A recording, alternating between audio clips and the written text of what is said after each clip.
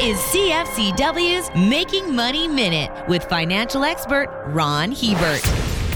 Recently, Canada's 6 largest banks joined a UN-sponsored group called the Net Zero Banking Alliance, or NZBA. Their goal is to reduce carbon emissions by lending to companies that can produce renewable energy or reduce their CO2 output. The industries that are in their crosshairs for loan reductions are carbon-intensive sectors like fossil fuels, agriculture, cement, real estate, and transportation. It makes you wonder what will happen to the $726 billion that the Big Five Canadian banks have lent the fossil fuel industry in the last 7 years. For more information, listen to our Making Money show hosted by Ron Hebert and Gord Whitehead at letsmakemoney.ca or cfcw.com.